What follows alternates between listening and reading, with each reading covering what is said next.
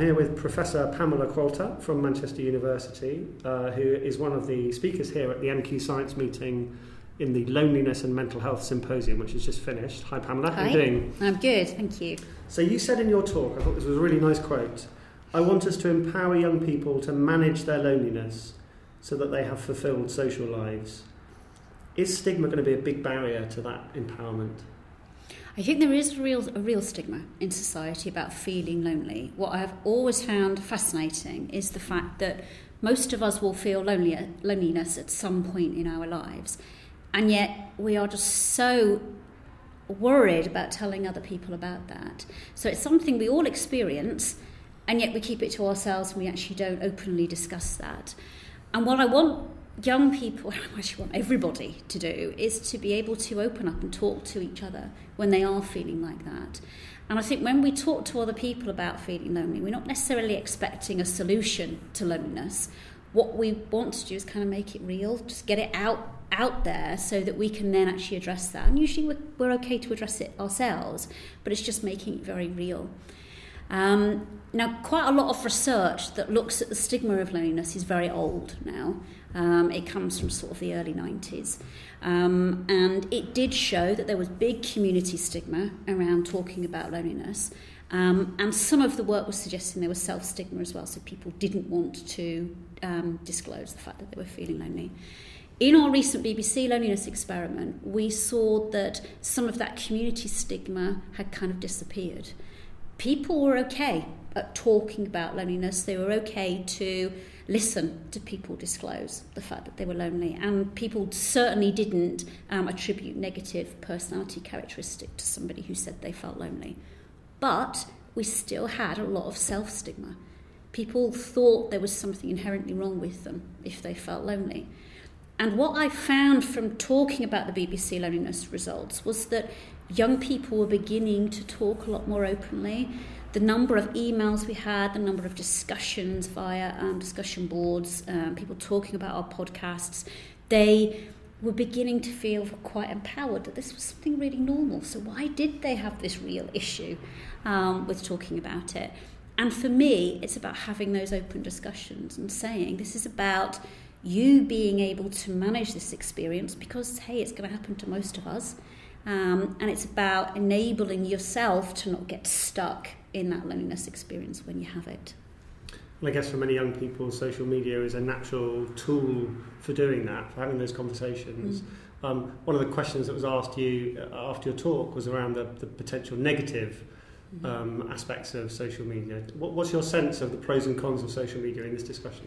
Yeah, I mean, so many people think very negatively about social media and really feel that it's a driver towards increases in loneliness amongst young people. And I really am not sure it's that at all. The research that we have, and we have quite limited research, but the research we have would suggest that as a way to connect with your existing friends and as a way to create new friends, social media is really good. And I would never want to take that away from people. If you are living in a community where you are not being accepted or you don't feel like you're being accepted for who you are, if you can find that community online, that's a wonderful thing. The fact that will improve your well-being is great. What the data does suggest, though, is if you are spending time on the internet, and you may be spending quite a bit of time on social media, but you are not really engaged with current friends or making new ones, you're distracting yourself from feelings of loneliness, then we see increases in loneliness. So for me, again, it's about helping young people understand how to manage that time. So if they're finding, well, actually, I'm using this as a distraction tool. This isn't about me making new friends. This isn't about me continuing to establish and maintain good relationships with people I already know. Then I think we need to enable that person to take a step back and support them in making changes to their social relationships. But I think let's again empower them, let's give them that knowledge. Let's not say to them, the internet is bad and social media is evil. It's really not. Yeah. Joshua Gordon asked an interesting question from the floor at the end of the symposium. He said, if we address loneliness, will we also fix mental health problems? And you said we don't have any data on this, but I wondered if you wanted to kind of expand on that bit. I think we have quite a lot of theoretical models around that. So I think lots of us have done a lot of thinking about the relationship between loneliness and mental health, and the fact that people who get stuck in loneliness tend to think very negatively about their social experiences. And that tends to go hand in hand with the kind of negative social cognitions we see with depression.